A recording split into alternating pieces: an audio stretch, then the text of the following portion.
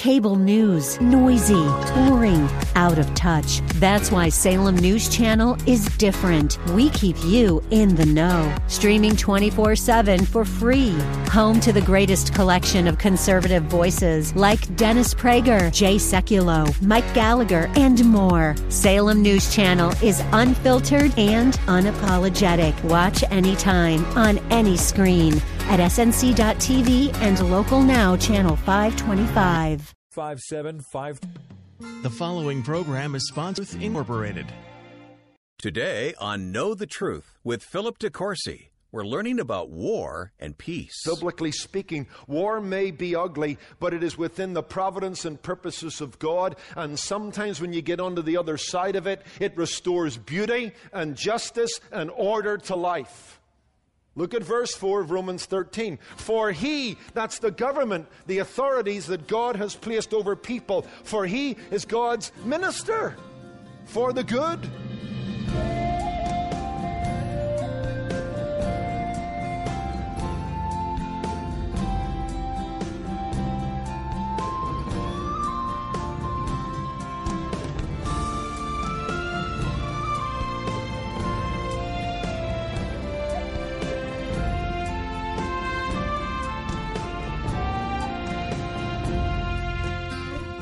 It's been said that sometimes the way to peace is war. And while Jesus called us to be peacemakers, he also recognized that the sinfulness of mankind would at times call us to stand against injustice, oppression, and terrorism. That's our subject today on Know the Truth with author, pastor, and Bible teacher Philip DeCourcy. We're continuing the Maximum Security series, and all the messages in this encore presentation are archived online at ktt.org. Now here's Philip with today's message from Romans chapter 13. I don't know if you knew this, but in 1917, President Theodore Roosevelt was asked by the New York Bible Society to write a preface to a New Testament they were about to give to every soldier going to the Great War. He did write a preface. If you could find yourself a copy of the New Testament around that time, you'll find the words of President Roosevelt, words that have been called the Micah Mandate. Because what he told those brave patriots was that Micah 6:8 foreshadows what a soldier should do and how a military man ought to behave. Listen to his words. This is in the preface of that little New Testament published by the New York Bible Society, 1917, the words of Theodore Roosevelt, do justice. He's speaking to our soldiers as they head to the fields of France. Do justice and therefore fight valiantly against those who stand for the reign of Moloch and Beelzebub on this earth. Love mercy. Treat your enemies well. Succor the afflicted. Treat every woman as if she were your sister. Care for the little children and be tender with old and helpless. Walk humbly, and you will do so if you study the life and teachings of Jesus Christ, walking in his footsteps. President Roosevelt understood that war, ugly as it always is, can be a good fight, can be a righteous cause, and can render justice across the world. Taking the life of someone for the preservation of someone else can be an appropriate means of delivering justice in this fallen world. Proportionally and properly executed, war that is fueled by righteous indignation and tempered by mercy can have a God-given purpose. You may have grown up in a pacifistic tradition, but I would suggest to you, and I commend your own study of God's Word, but the Bible justifies war. The Bible legitimizes national defense. In fact, the Bible tells us from the wisdom section of the Bible that there is an appropriate time for war. Ecclesiastes 3 verses 1 tells us there's a time and a season for everything under the sun, and verse 8 tells us there's a time for peace and there's an appropriate time for war. In fact, we'll get to this passage, Romans 13, 1-7, and we'll see that the great apostle Paul argues that it is the responsibility of a legitimate government to use civil and military power to defend its people against aggression and oppression. they are not, according to verse 4, to bear the sword in vain. They have authority to use the sword. And you know, in that culture, we're speaking about that which is able to execute judgment, that which is able to render justice, either civil or military power. Have you ever thought about the fact that God himself describes himself as a man of war? Ecclesiastes 15 and verse 3. Do you realize that God often assembled the people of God under the Old Covenant, the nation of Israel, and sent them to war under his leading? In fact, we read about that in Numbers chapter 21, verse 4, where we read about the wars of God. National defense and military honor were taught to succeeding generations of Israelis. We don't have time to turn there, but in Judges chapter 3, verses 1 to 2, one of the reasons that God left some enemies for Israel to fight was to teach the next generation how to fight. In fact, David says in Psalm 144 and verse 1 that God has taught his hands to war. In fact, Hebrews 11, you'll see that the great men of faith were men of war. Verses 32 and 34. So, war is ugly. I want to say that. War is hell. But I do believe in the balance of things, and biblically speaking, war may be ugly, but it is within the providence and purposes of God. And sometimes when you get onto the other side of it, it restores beauty and justice and order to life. Ask Europe. Ask Asia. Theodore Roosevelt was right. A soldier can act justly by showing mercy and walking in obedience before God. Soldiers, sailors, and airmen can as much be the servants of God, doing the work of God, as pastors, and missionaries, and elders. You say, Pastor, that's a stretch. No, it's not. Look at verse 4 of Romans 13. For he, that's the government, the authorities that God has placed over people, for he is God's minister for the good. We see again in verse 6, they're God's ministers attending continually to this very thing. That's the same Greek word that's used for deacon, for servant, for minister. And so we need to bear those things in mind. And so we need to remind ourselves, and we have throughout this series, that as a country we're at war. We're at war with Islam, jihadism within Islam. They decided that, they declared that against us. They're driven by an Islamic, theocratic, apocalyptic theology where death is greater than life. They are a bitter, brutal enemy, and we're going to be a long time fighting them. This is the long war. This is a multi-generational fight. This is, according to King Adullam of Jordan, the Third World War. They have attacked our ships. They have bombed our cities. They have shot our soldiers. They have beheaded our people. They have threatened to kill our presidents. Their war is unjust. Their methods barbaric. Their goals frightening. And it's incumbent upon our president and our Congress to wage a crushing war against them for God-given purposes, for the preserving of life and liberty within this nation and across the free world. And as we think about maximum security, I think one of the avenues you and I can be protected is government and the military. Listen, war is a great tragedy. Robert E. Lee, the great general of the Confederacy, said this: "It is well that war is so terrible, or else we would grow up to be too fond of it." And as tragic as war is, it's not the greatest tragedy. Oppression is worse. Totalitarianism is worse. Slavery is worse. Gas chambers are worse. The slaughter of the innocent is worse. That's why C.S. Lewis said, if war is ever lawful, then peace is sometimes sinful.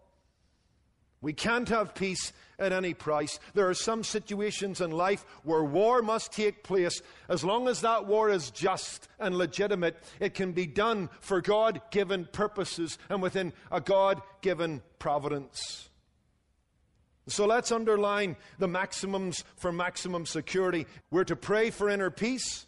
We're to expect suffering. We're to believe in the goodness of God in the face of bad things. We're to keep a prophetic perspective on the Middle East. We're to identify and engage the real enemy, Satan, exercise our right to self-defense, and we're to look to the government to defend us. We are to look to the government to defend us. We have every right to ask of our government that they defend the citizens of this country against all threats, domestic and foreign. And certainly for the purposes of this series, Islamic terror is included in that. Now, several things quickly. I'm going to hop, skip, and jump. Number one, I'll just talk briefly about what I call the nexus of human government. The nexus of human government. Government is God's idea, isn't it? Look at verse 1. Let every soul be subject to the governing authorities, for there is no authority except from God, and the authorities that exist are appointed by God. God himself is the one who has established human governments. Government positions, civil offices are God ordained. Remember when Jesus was being arrested, where he said to those who grabbed him, you know what, you wouldn't be able to do this except power be given to you. Therefore, failure, says Paul, to submit, failure to pay taxes, failure to respect that authority is treason against heaven. Because if God has established government, if there are God-given purposes to government, and in the best of circumstances, government indeed is a promoter of good and a retardant to evil, then to resist it is to resist God's authority.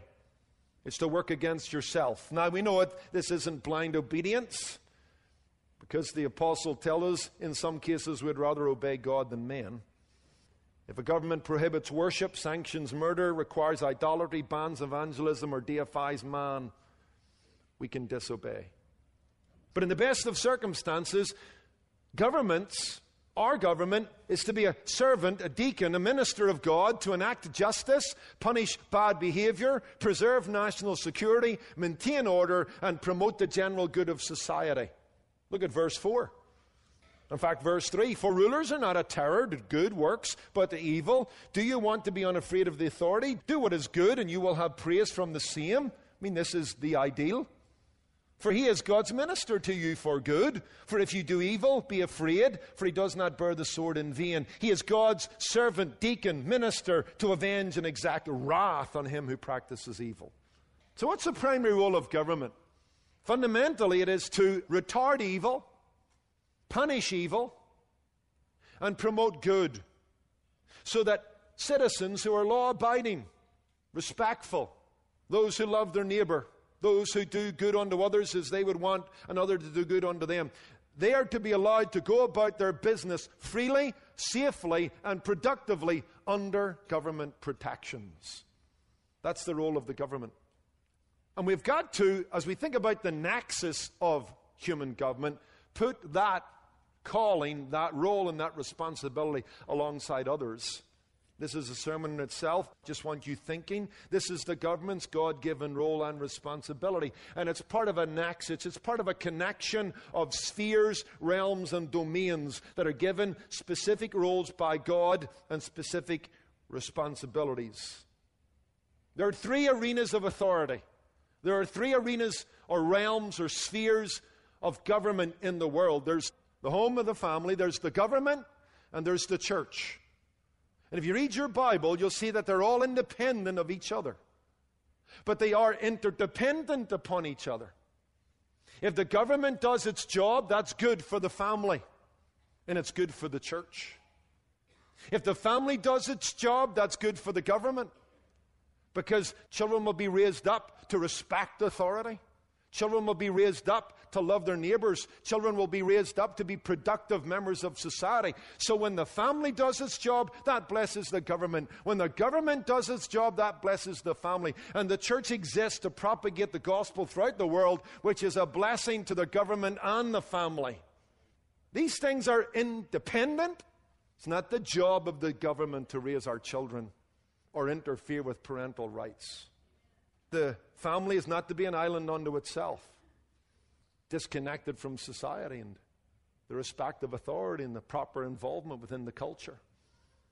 The same with the church. The church shouldn't be in bed with the government using its power to propagate Christianity, but the government should never censor, limit the movement of the church as it goes about preaching the gospel throughout the world and making disciples. So these things have got to work together for the benefit of each other. I like the story of the sea captain and the chief engineer who were arguing with each other one day whose job was most important in the ship. And so to prove the point, they decided to swap places. And so the engineer came up into the bridge and the captain went down into the engine room. Several hours later, the captain suddenly appears on the deck covered in oil and dirt, and he yells, waving a monkey wrench, "You've got to get down here. I can't make her go." To which the engineer replies, "That's because I run her aground." Teamwork. The engineers belong down in the engine room and the captains belong up in the bridge. And the government has a role and the family has a role and the church has a role. And if they complement each other rather than compete with each other, society is the better for it. That's the nexus of human government. Let me talk briefly about the necessity of human government. G.K. Chesterton once noted, "Seemingly from the dawn of man, all nations have had governments and all nations have been ashamed of them." You know the old story, right, of Edward Everett Hale, who was the chaplain to the Senate here in the United States several years ago. He was asked one day, "Do you pray for the senators?" He said, "Well, I've looked at the Senate and now I pray for the country." Okay, you know, government is a necessity, although not a very popular one at times. But study history. All cultures, all countries have sought to order their societies under civil authorities. Since the fall of man, through Adam's disobedience, we've had big government, limited government, we've had despotic government, democratic government, theocratic government, but what we have never had is a society without government. It's a necessity. It's part of the nexus. It's what God has ordered for the good ordering of life. And I think there are two reasons why we must have government. Number one, man's creation. Man's creation. Let me just cut to the chase on this for the sake of time. I believe that there's a God-given universal instinct within man to govern and be governed. At whatever age or stage of human development, man created in the image of God has always expressed dominion, government, rule. You go back to Genesis chapter 1, 26 to 28, God calls man to what? To exercise dominion, to govern, to subdue the earth.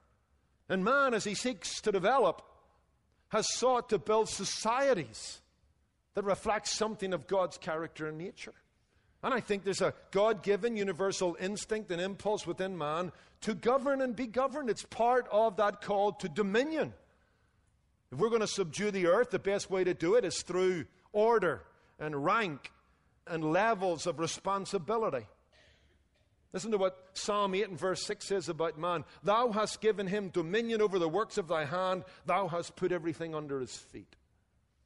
So I think that's one reason. Number two, man's corruption. Man's corruption. The necessity of government is not only seen in the fact that man is a governing being, he is a guilty being. Because when you get past Genesis 1 and 2, you get to Genesis 3, and man disobeys God. Things are turned upside down. Judgment falls upon man and the environment. Death enters human experience. And according to 1 John 3 verse 6, sin produces lawlessness. Then you get into Genesis 4, 5, and 6. What do we find? Fratricide, bigamy, violence, and demonic immorality, where every imagination of man's heart is evil. And before long you get to Genesis 9, and God says, okay, on the other side of the flood, we're going to have to make sure there's no repeat performance. And whoever sheds man's blood, because in the days of Noah, the earth was marked by violence. God said, whoever sheds man's blood, man made in my image, man the pinnacle of creation, his blood will be shed. A reckoning must take place. I want to remind those who oppose capital punishment, I might argue for the fact that it is punitive and it is a deterrent But that's not my main argument. My argument is it's just. It's a reckoning. You take a life, there's only one thing that equates in terms of justice to that, and that's the taking of your life. And God institutes that. And at that point, government becomes more punitive, sadly, because we see in man's creation an instinctual desire to govern and subdue and order himself. But because of sin, he himself must be governed. He was to govern, now he himself must be governed. And that's what government is there to do. We've read it here in Romans 13. The government has been given with power to execute criminals within the nation and aggressors who seek to invade the nation. The government's been given power to take that life. It's a tragedy. The man who was created to govern now needs himself to be governed, and we need to bear that in mind. We need to get a biblical view of government. We need to get a biblical view of society in the light of the fall and a corrupted culture, in that government is God-given. Government has God-given purposes, but given the fall, what we have in government is the government of fallen society by fallen men. And that's never going to be good. It's never going to be perfect. Don't ride a donkey or ride an elephant to utopia. Put your money on the white horse of Revelation. When Jesus comes, he'll fix it. Up until then, we need to speak in the government. We need to hold them accountable. But it's never going to be totally perfect. It can't be, because the world is fallen. And you've got a fallen society now governed by fallen men. You're listening to Philip DeCourcy here on Know the Truth. Philip calls today's message National Security, and it's part of our special series titled Maximum Security. You'll find every message archived at ktt.org. When you join us here on Know the Truth, you're benefiting from the support of men and women who value this Bible teaching. And today is your chance to join these supporters by giving a year-end donation. And Philip, you're here to explain why December giving is so important. We and our listeners may not know, and the friends of our ministry may not know or realize, that most of the donations we rely on come in at the end of the year. If you look at the month of December in businesses all over our nation, they'll be sitting down and looking at where their budget is, that they make the goals for 2018. So the month of December is a strategic month. It is a month for taking stock in the business world and in life itself. And it's the same at Know the Truth. And we're hoping for a banner month of December. This is a strategic, very important month in terms of our budget. This has been a strategic year of expansion for us. I'm committed to this ministry. I love the church I'm in. I commit myself to the pulpit.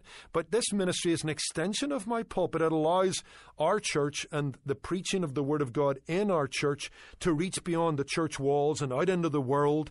And we're seeing fruit come from that and lives being changed. And we want to be a vehicle through radio, internet, and media for the gospel of Jesus Christ. So I want to make this appeal to any of our listeners that are hearing me today. You can help us get God's Word out. Would you consider giving us your most generous year-of-end gift today?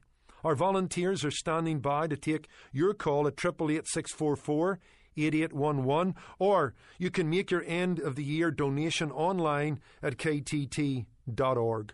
Thanks, Philip. And just think, friends, you can make a significant impact in the lives of people in your city and cities across America when you give to Know the Truth today.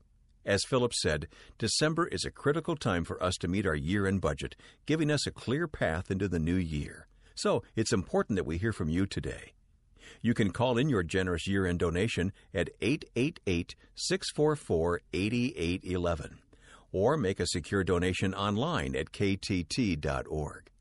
And if you prefer to drop us a line and send your check by mail, write to us at Know the Truth, Post Office Box 30250, Anaheim Hills, California, 92809.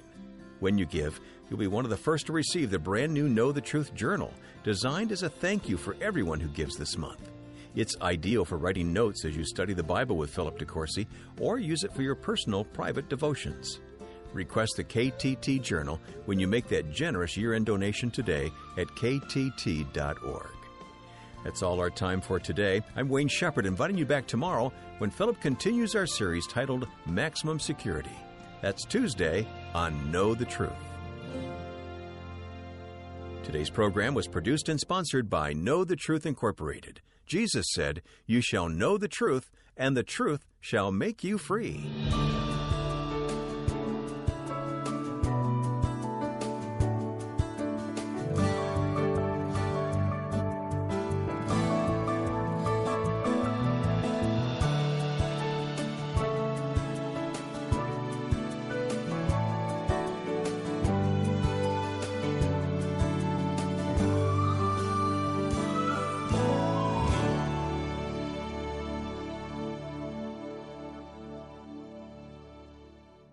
Hello, I'm Mike Lindell, the inventor of MyPillow, and like all of you out there, I had problems sleeping. Pillows would go flat, I would flip-flop all night long, I would wake up with a sore neck, maybe a headache, or feel like I needed a nap even though I slept 8 hours. When I invented MyPillow, I wanted it to where you could move the patented fill to give you the exact support you need as an individual, regardless of sleep position. MyPillow will get you into that deep sleep faster, and you will stay there longer. It's not about how much time we spend in bed, it's about how much of that quality sleep we get. I do all of my own manufacturing right here in the United States. I have a 10-year warranty. You can wash and dry MyPillow, and I give you a 60-day money-back guarantee, so you have nothing to lose. And here's my best offer ever. You can buy one of my pillows and get one absolutely free. Call 800-517-3636 or go to MyPillow.com and use the promo code WAVA. That's 800-516-3636 or go to MyPillow.com. Use the promo code WAVA. 800-517-3636. As you consider your